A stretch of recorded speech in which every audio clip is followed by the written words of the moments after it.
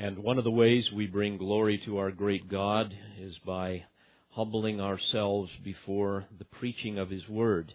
So will you take your Bibles this morning and turn to Romans chapter 5 as we embark upon the fifth in a series on the benefits of our justification.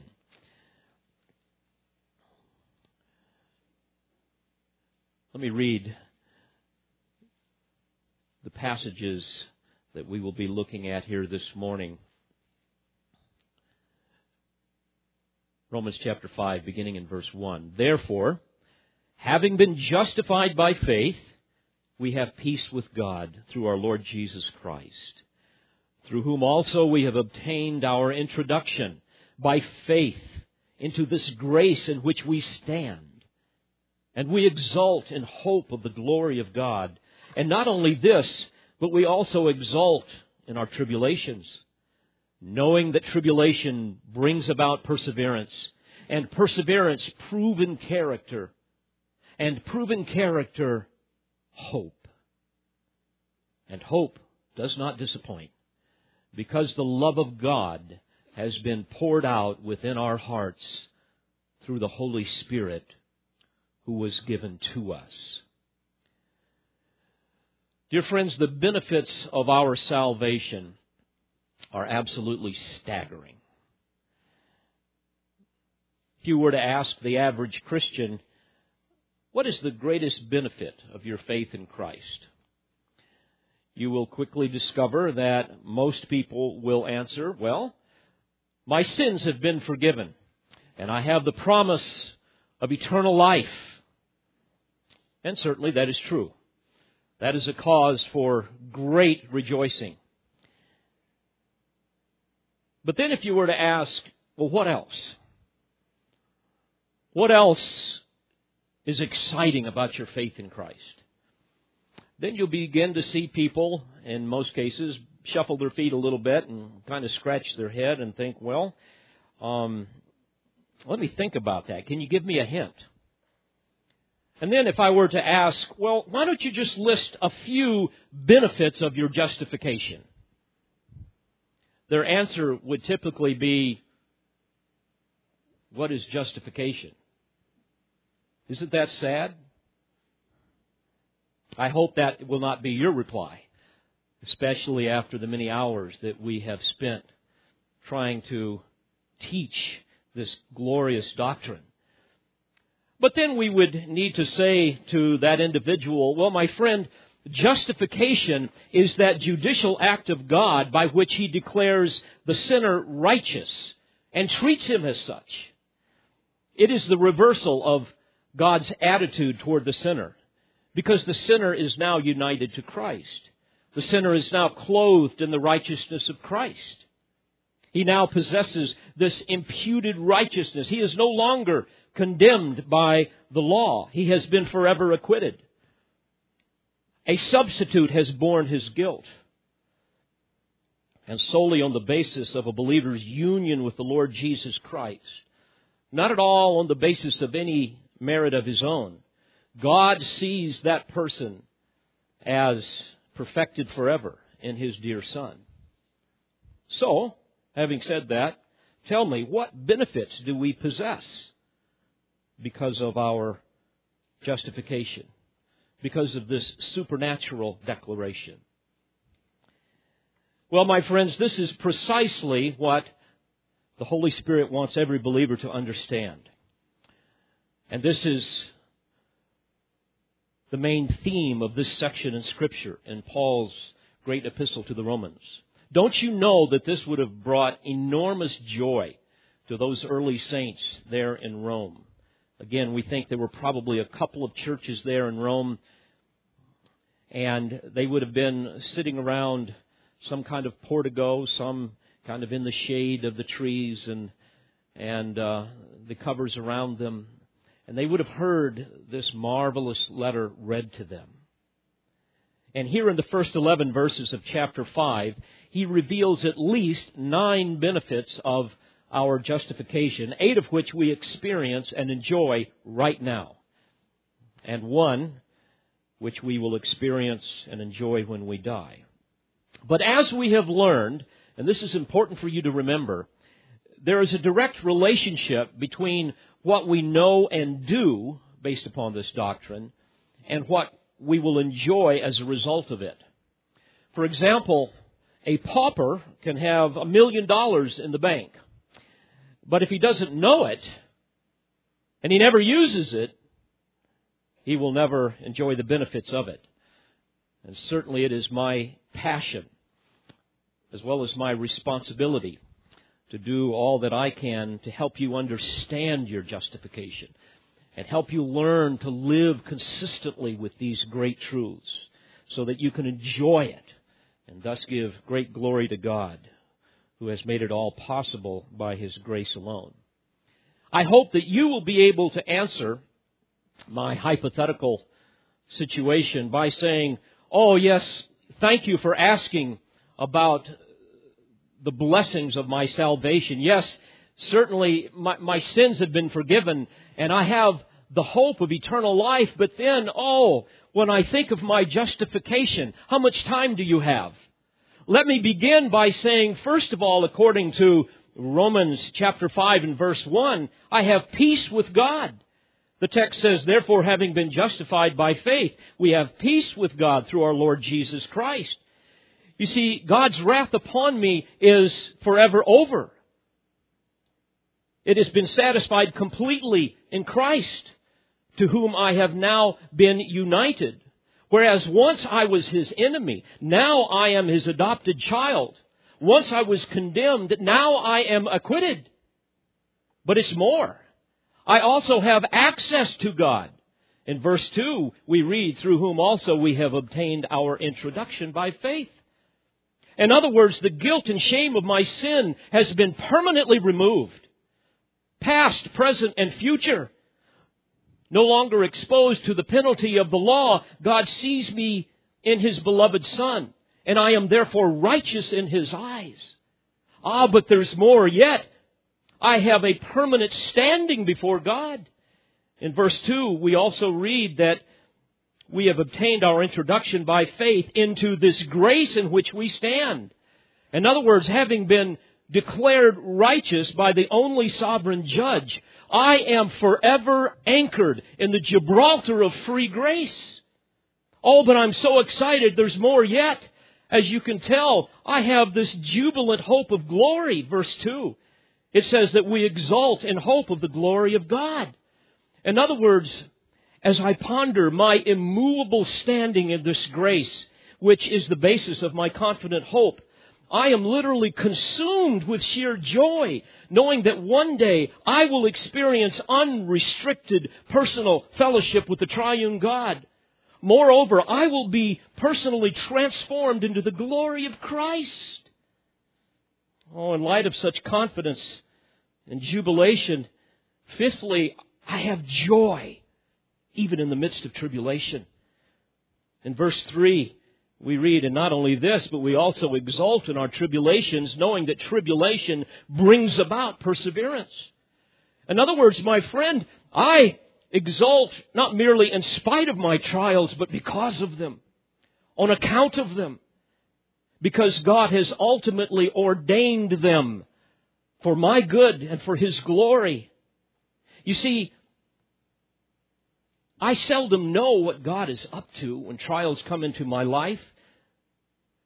And He certainly owes me no explanation.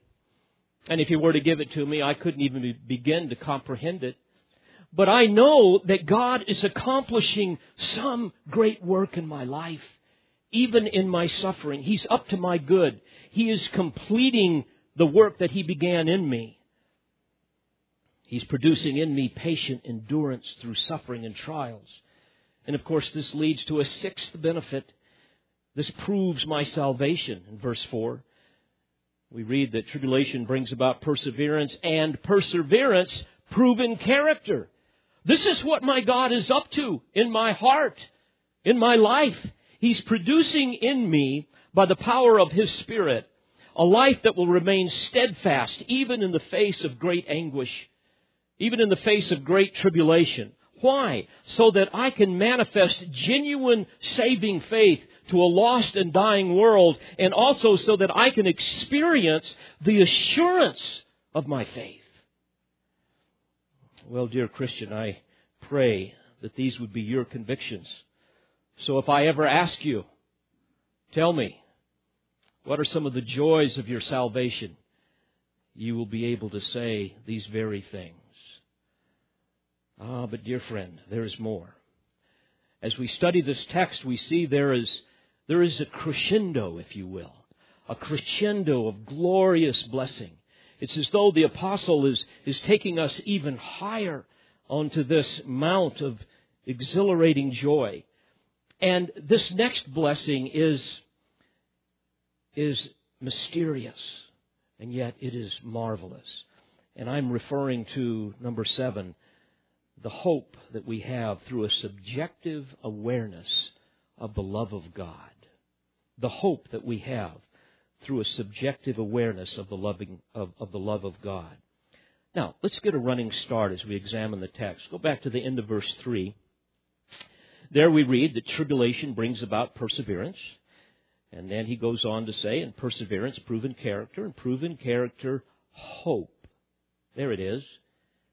But notice how he goes on to elaborate on this hope. He says, and hope does not disappoint, because the love of God has been poured out within our hearts through the Holy Spirit who was given to us. This is an astounding statement. And I wish to explain it to you this morning by looking at 3 things. First, we're going to examine the purpose of hope. In other words, what is the great function of this divine blessing of our justification in our life? And we're going to secondly look at the power of hope. That is, what is the great engine of hope that drives this, that sustains it in our life? And then finally, we're going to look at the poison to hope. What can rob us of the joys of hope and render us disheartened and discouraged and depressed, defeated, afraid, useless in service, and so forth. Now, as we examine this, we must once again be reminded of the context in which Paul speaks of these things. You see, from the very beginning of chapter 5, he's been attempting to prove to us how our salvation is eternally secure because of the works of justification. In fact, these benefits of justification thoroughly refute that destructive error that some will teach, that a person can be justified and then because of sin be unjustified and lose their salvation.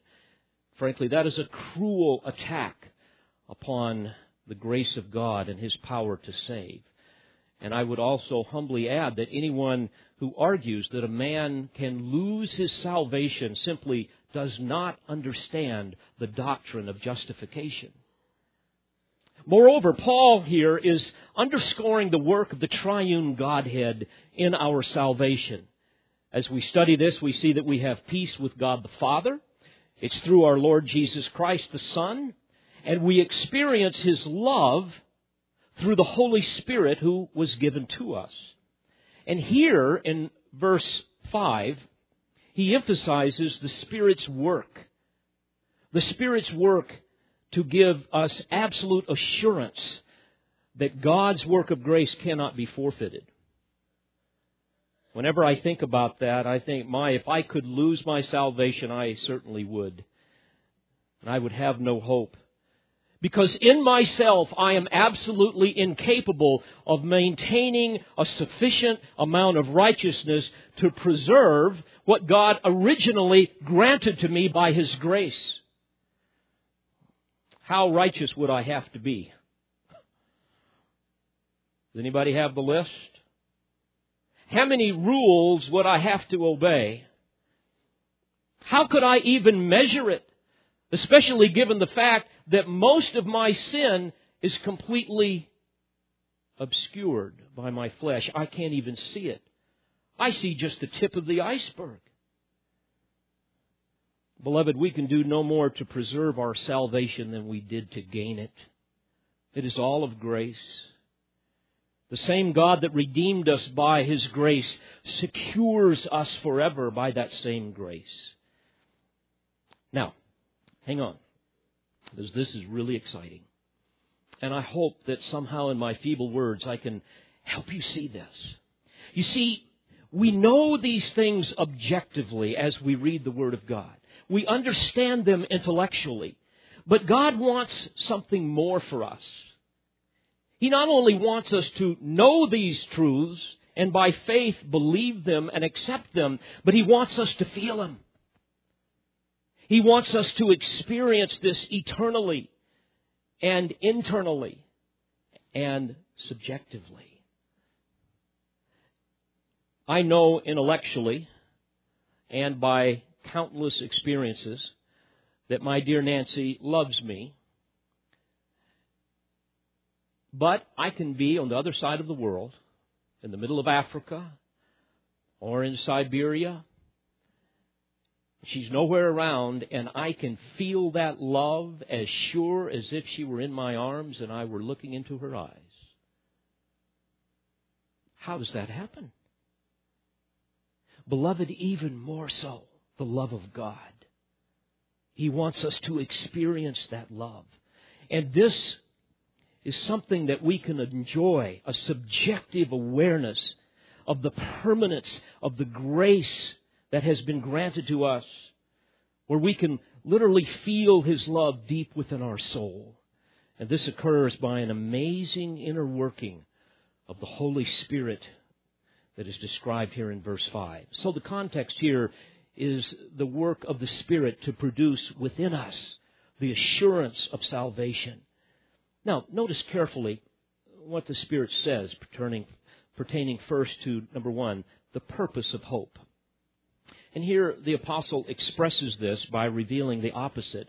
He says in verse 5, hope does not disappoint. You may recall the old King James says, hope maketh not ashamed. Well, what is he saying here?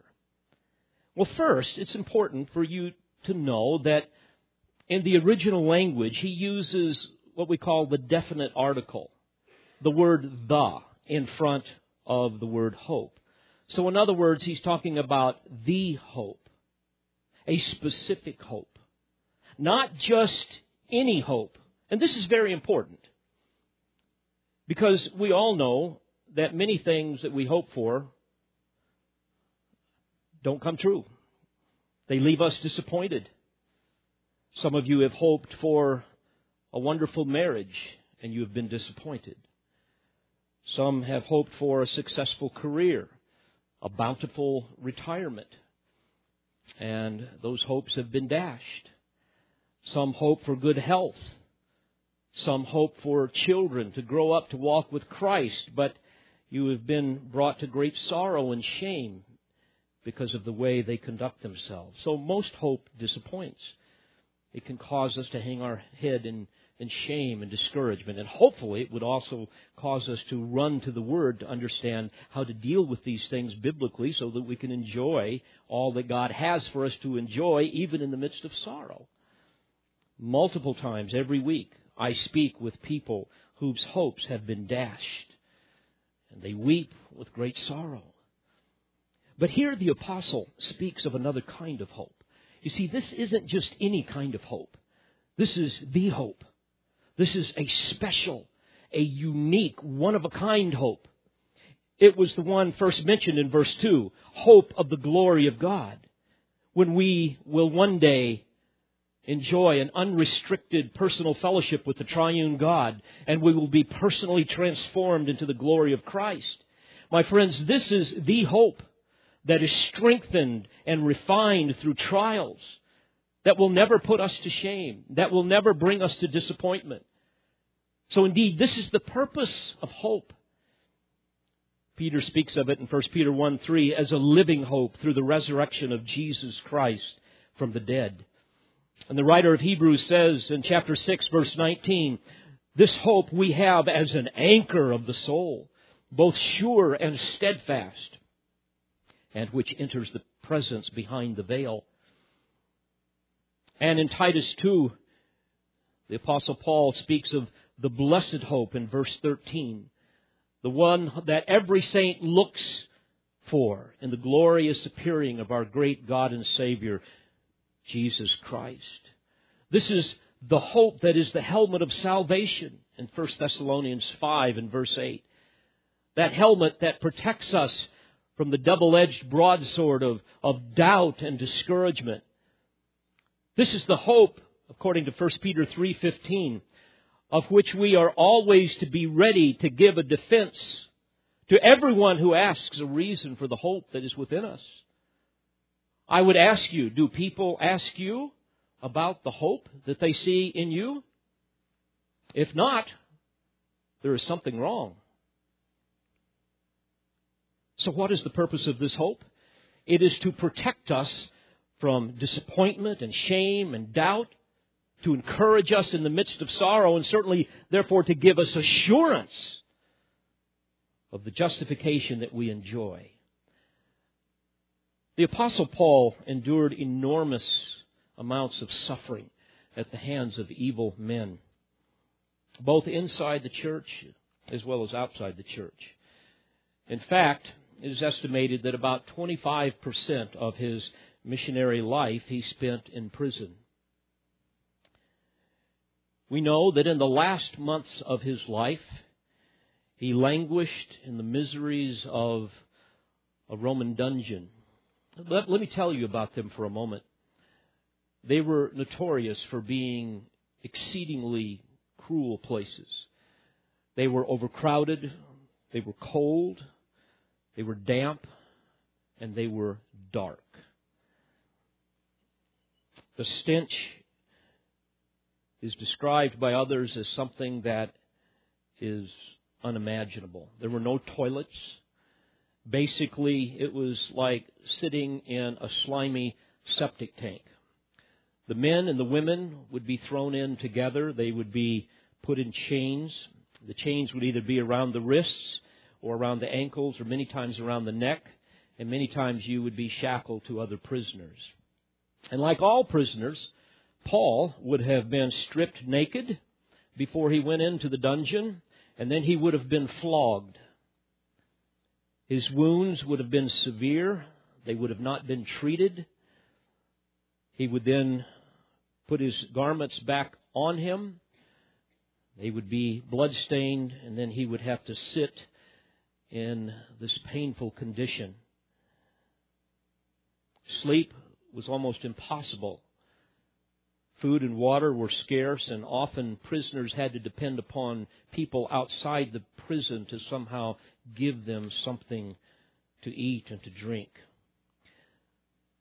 We learn as we read of historical accounts that suicide and rape were rampant in these dungeons. Now, the Apostle Paul was facing imminent death. Virtually all of his close friends had abandoned him for fear of persecution.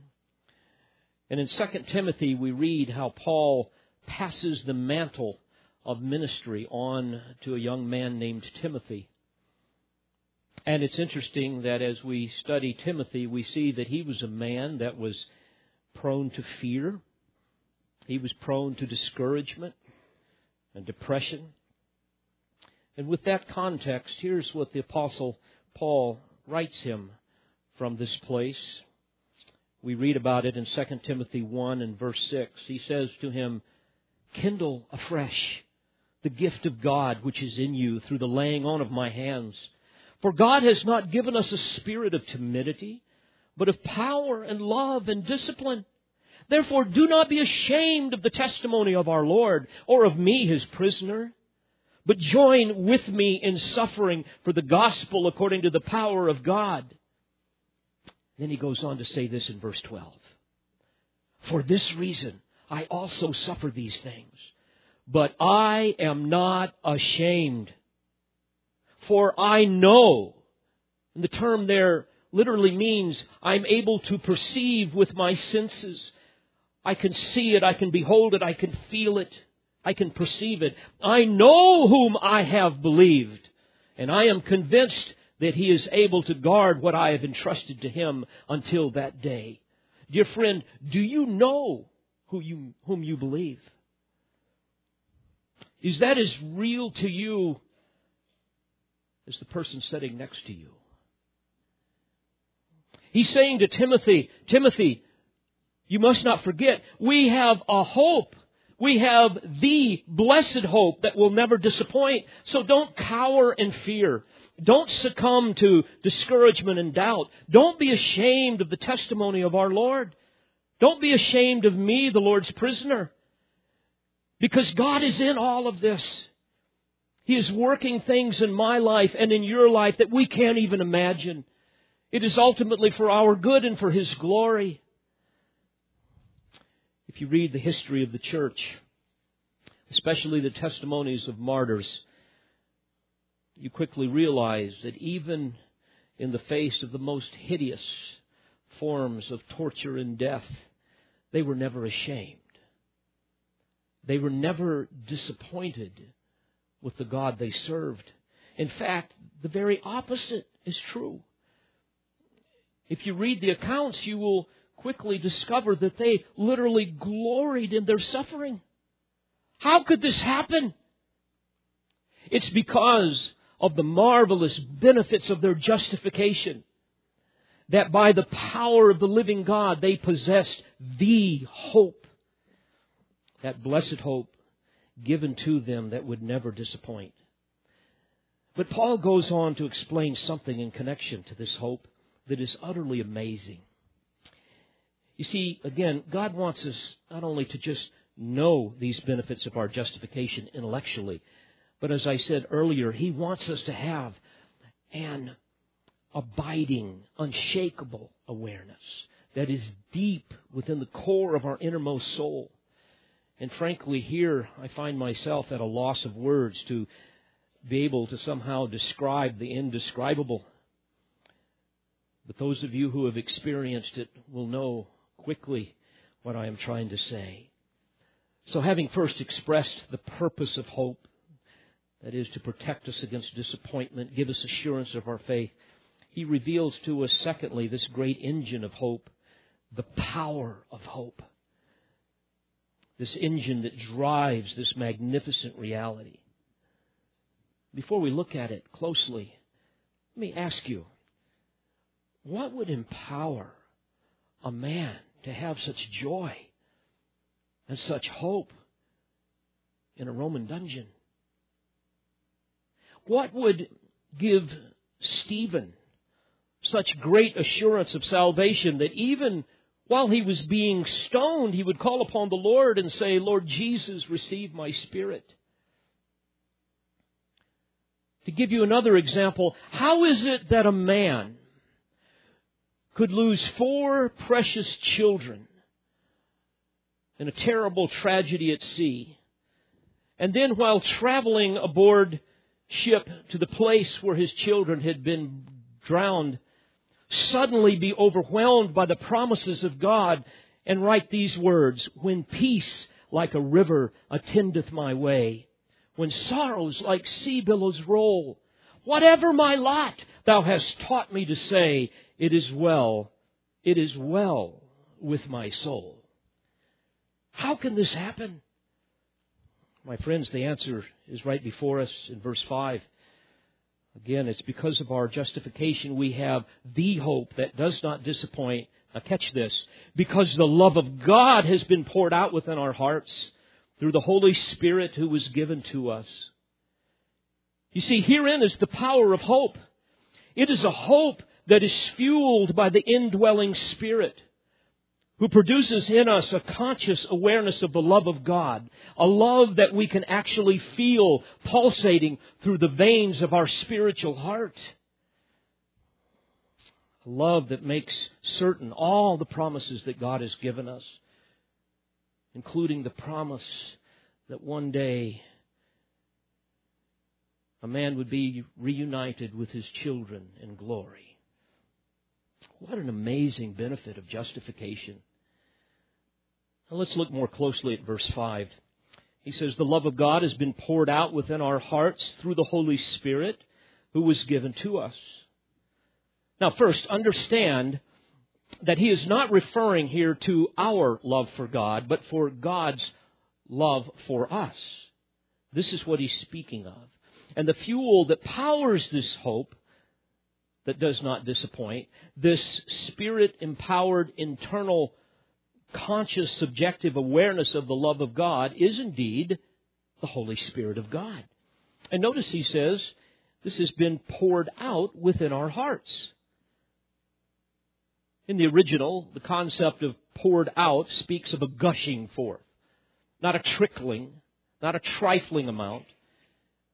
It speaks of that which is abundant, that which is lavished upon us, something that is an extravagant torrent, a flood, and in this case, an outpouring of the love of God within our hearts. What a joy to know that God is not stingy.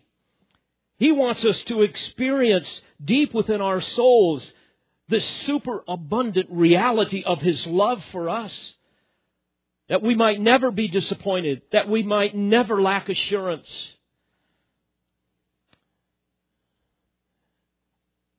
I might add that feeling is really the companion to faith. We know that Christ is the object of our faith. Works is always the proof of our faith. But I fear many times in our circles that we tend to disregard the emotional, the subjective experience of things, especially in this case, the love of God, the peace of God, the presence of God. And certainly we must be careful because there are many places that dwell primarily on emotion. But even though that error exists, we must be careful not to somehow think that emotion is not part of the reality of our faith. So he wants to empower this hope so that we can experience, we can feel His presence and the expression of His love, and therefore give us assurance of our salvation. He says it has been poured out within our hearts. In other words, the awareness of this wonderful love of God is something that permeates our hearts. It has become the dominating essence of our innermost being. We are empowered by the Spirit of God to fully perceive the reality of it. You see, again, God wants us to not only intellectually understand what is ours in Christ and to believe it by faith, but He wants us to feel it. And this is the work of the Holy Spirit of God. Now, some will say, well, what if I have not yet received the Holy Spirit? Well, the answer is quite simple. If you have not received the Holy Spirit, you do not belong to Christ. You have not been justified. Scripture is clear on this. I'll give you but one watershed passage. In Romans 8, verse 9, the Apostle Paul makes it abundantly clear. He says, if anyone does not have the Spirit of Christ, he does not belong to Him. That's not hard to understand. If I could digress for a moment, dear friends, guard yourself against the false teaching that is prevalent, especially in the charismatic circles, that would have us to believe that there is such a thing as a Spirit baptism, that there is some second work of grace that a believer must earnestly seek in order to achieve some higher level of spirituality or to receive some miraculous ability like the speaking in tongues or whatever. I would humbly say that these are superstitions that have no basis in Scripture. Biblically, as we study these things, we learn very quickly that every believer is baptized by Christ with the Holy Spirit at the moment of salvation. Nowhere in Scripture is a believer instructed to somehow seek a so-called Spirit baptism. So if you know Christ, you have the Spirit within you. And this work is occurring within you. What an astonishing truth. Think about that. But the Spirit of God dwells within us. Paul speaks of this in many passages. For example, in Colossians 1 and verse 27, he speaks of this glorious mystery. He says, it's Christ in you, the hope of glory. In other words, the living Christ, the Messiah, would not merely come to earth, but He would actually live inside of every believer. So we come back to verse 5 and we see that Paul is saying that the love of God has been poured out within our hearts through the Holy Spirit who was given to us. Jesus spoke of this in John 14 and verse 17. He says, the Spirit of truth, whom the world cannot receive, because it neither sees Him nor knows Him, but you know Him, for He dwells with you and will be in you. Likewise, in John 15, you will recall Jesus promised that He would send the Helper. It would come from the Father, which is namely the Spirit of truth, who would testify of Him. Scripture speaks of so many works of the Holy Spirit. As we study the Word of God, we see that it is the Spirit who creates life and gives life. He is the supernatural and sovereign agent of regeneration. He's the one that causes us to be born again. He appoints and commissions ministers. He directs them where and what to preach. Scripture teaches that it is the Holy Spirit that convicts the world of sin and righteousness and judgment. We read that it is the Spirit of God that reproves and comforts and helps us in our weaknesses.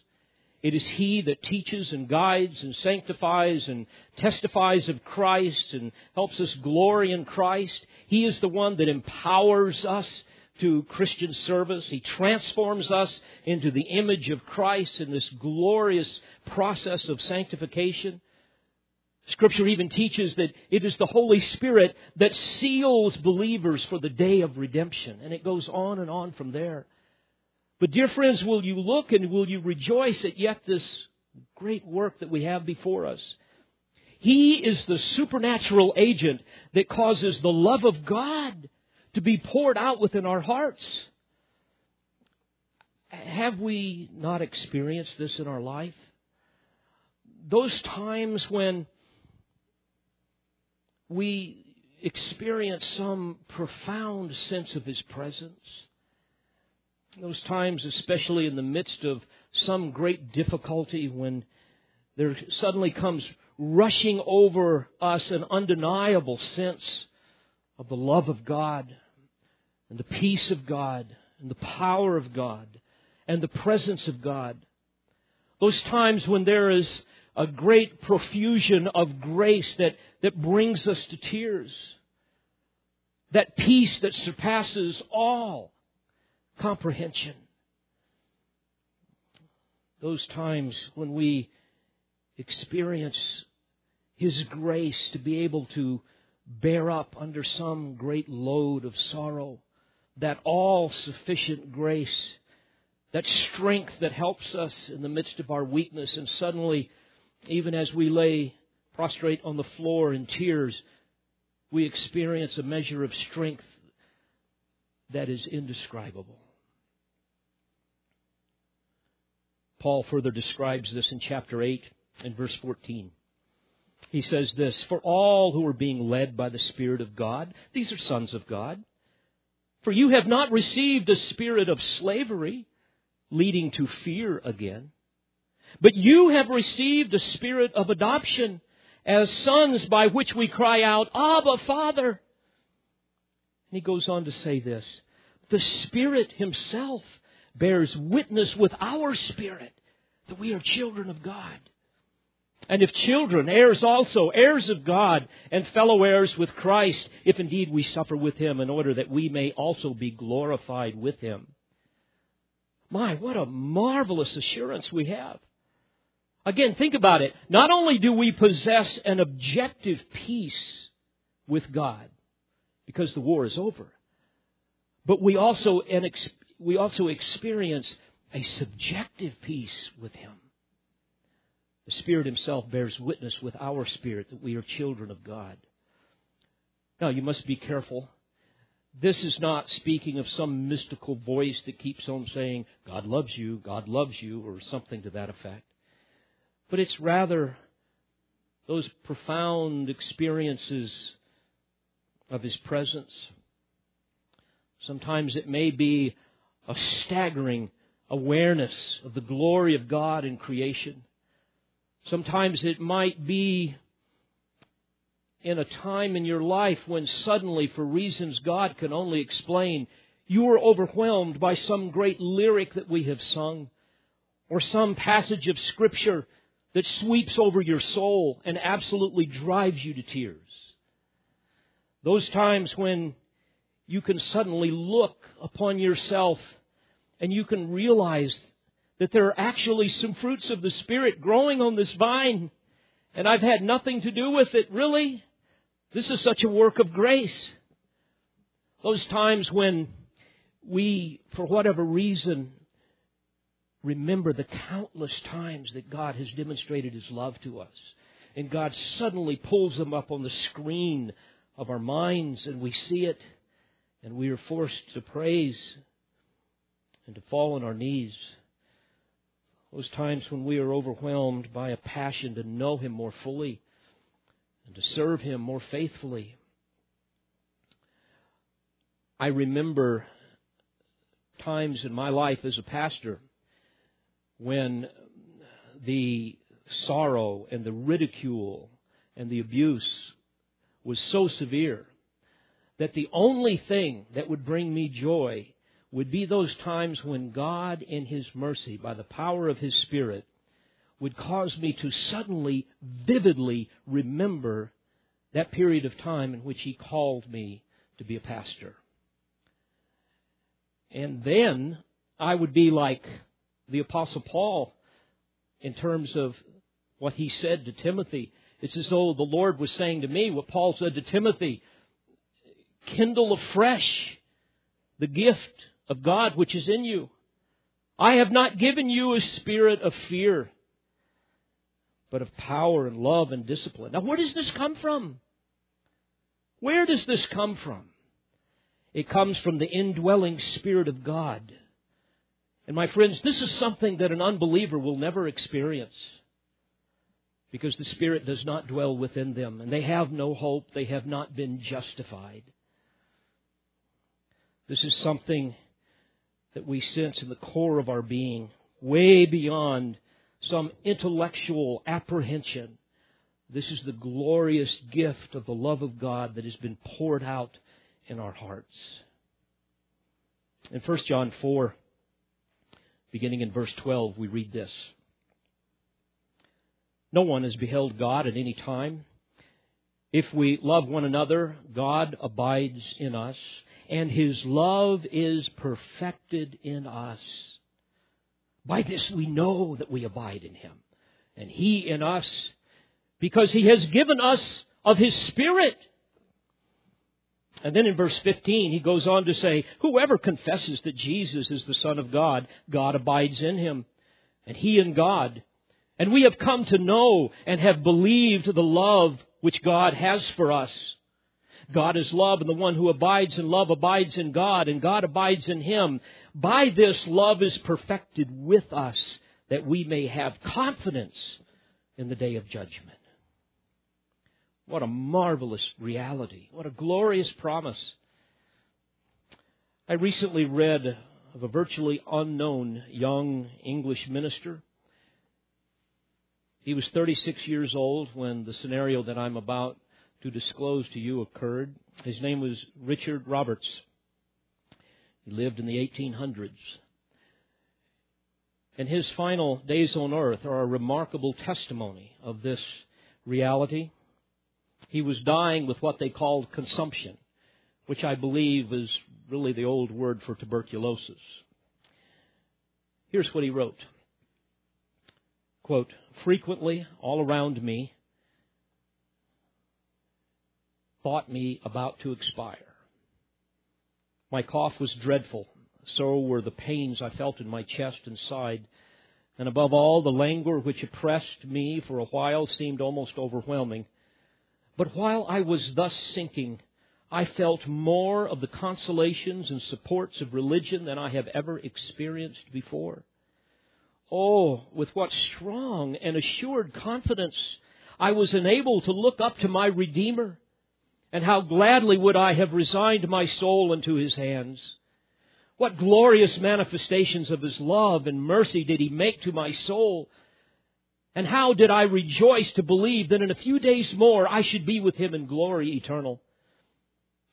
But for the sake of my dear wife and friends, I was willing to live and saw it my duty to do through all proper means to promote my recovery, which, however, I and everyone else, I believe, conceived to be impossible without a miracle.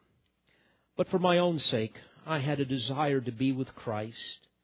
Thus I lay in sweet suspense, as it were, between earth and heaven. And indeed, so I have remained in general ever since. And then as his condition continued to deteriorate, he was only able to write on a slate, no longer able to speak. And here is his last quotation. Quote, "Since my last attack 3 weeks ago, the Lord has been near and has manifested His love to my soul in an uncommon degree. I have been deeply humbled under a sense of my unworthiness and past unfaithfulness. But I have felt myself firmly fixed upon the rock of ages and have been enabled to anticipate my departure from the body with unspeakable delight. One thing has much occupied my mind, namely the great proneness I have ever felt to rest short of all the fullness of God. Often it seemed within my grasp. Often has my soul seemed to take possession of it, but never did I enjoy such a constant sense of it. All of the great salvation of God. However, I never gave up the hope of possessing it fully, and I trust that I shall now obtain my heart's desire." And finally, a friend that was with him in those last hours wrote this, quote, "In the course of this day, he experienced an ecstasy of heavenly joy. His eyes were bathed in tears, and he uttered words of praise, consolation, and triumph. It appeared as if he was transported into paradise. It was evident that he experienced a foretaste of heaven." End quote. And just before he died, he whispered, quote, "Oh, I am happy in my God, in His love." End quote. What an astonishing doctrine this is, dear friends. That the Holy Spirit dwells within us to accomplish such a work of grace. To think that God redeems that He might inhabit us. This is what caused Peter to rejoice even in the face of his own crucifixion and say in 1 Peter 1:8, "And though you have not seen Him, you love Him. And though you do not see Him now, but believe in Him, you greatly rejoice with joy inexpressible and full of glory, obtaining as the outcome of your faith the salvation of your souls."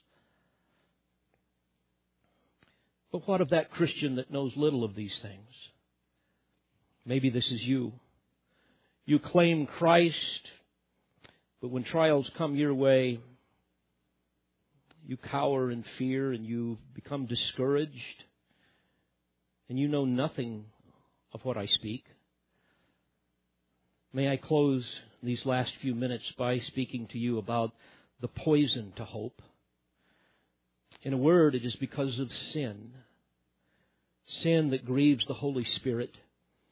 In Ephesians chapter 4 and verse 30, Paul says, "And do not grieve the Holy Spirit of God, by whom you were sealed for the day of redemption." And if you read that text in its context, you will discover that Paul describes a variety of sins that can do this. Things like a failure to maintain a sweet communion with God and fellowship with others, a failure to build others up with your speech, being consumed with selfish anger, not being diligent in resolving conflicts in your life, not being unforgiving. You see, the point is, when we hold to sin, what we end up doing is grieving the Holy Spirit, and thus we poison the well of hope. In 1 Thessalonians 5 and verse 19, Paul says, "Do not quench the Spirit." The context there is a failure to maintain things such as a habit of prayer, of being thankful, of receiving the Word of God with joy, of being discerning about things that are not from God, and so on. You see, failure to do those kinds of things quenches the Spirit. In other words, it suppresses the power of the Spirit in your life. Instead, in Ephesians 5:15 and in Galatians 5:16 and 25, we are told to be careful how we walk, which is a metaphor for how we progress through our life. We are to walk in step with the Spirit, not participate in the deeds of the flesh. And sadly, I see some of you that I love so dearly, and I notice that you are cold towards spiritual things. Your life is what we might call stagnant. You're not growing. It seems as though you're not really manifesting nor enjoying the fruits of the Spirit. Love, joy, peace, patience, kindness, goodness, faithfulness, gentleness, self-control. As a result of walking by the Spirit, some of you have little appetite for the Word of God.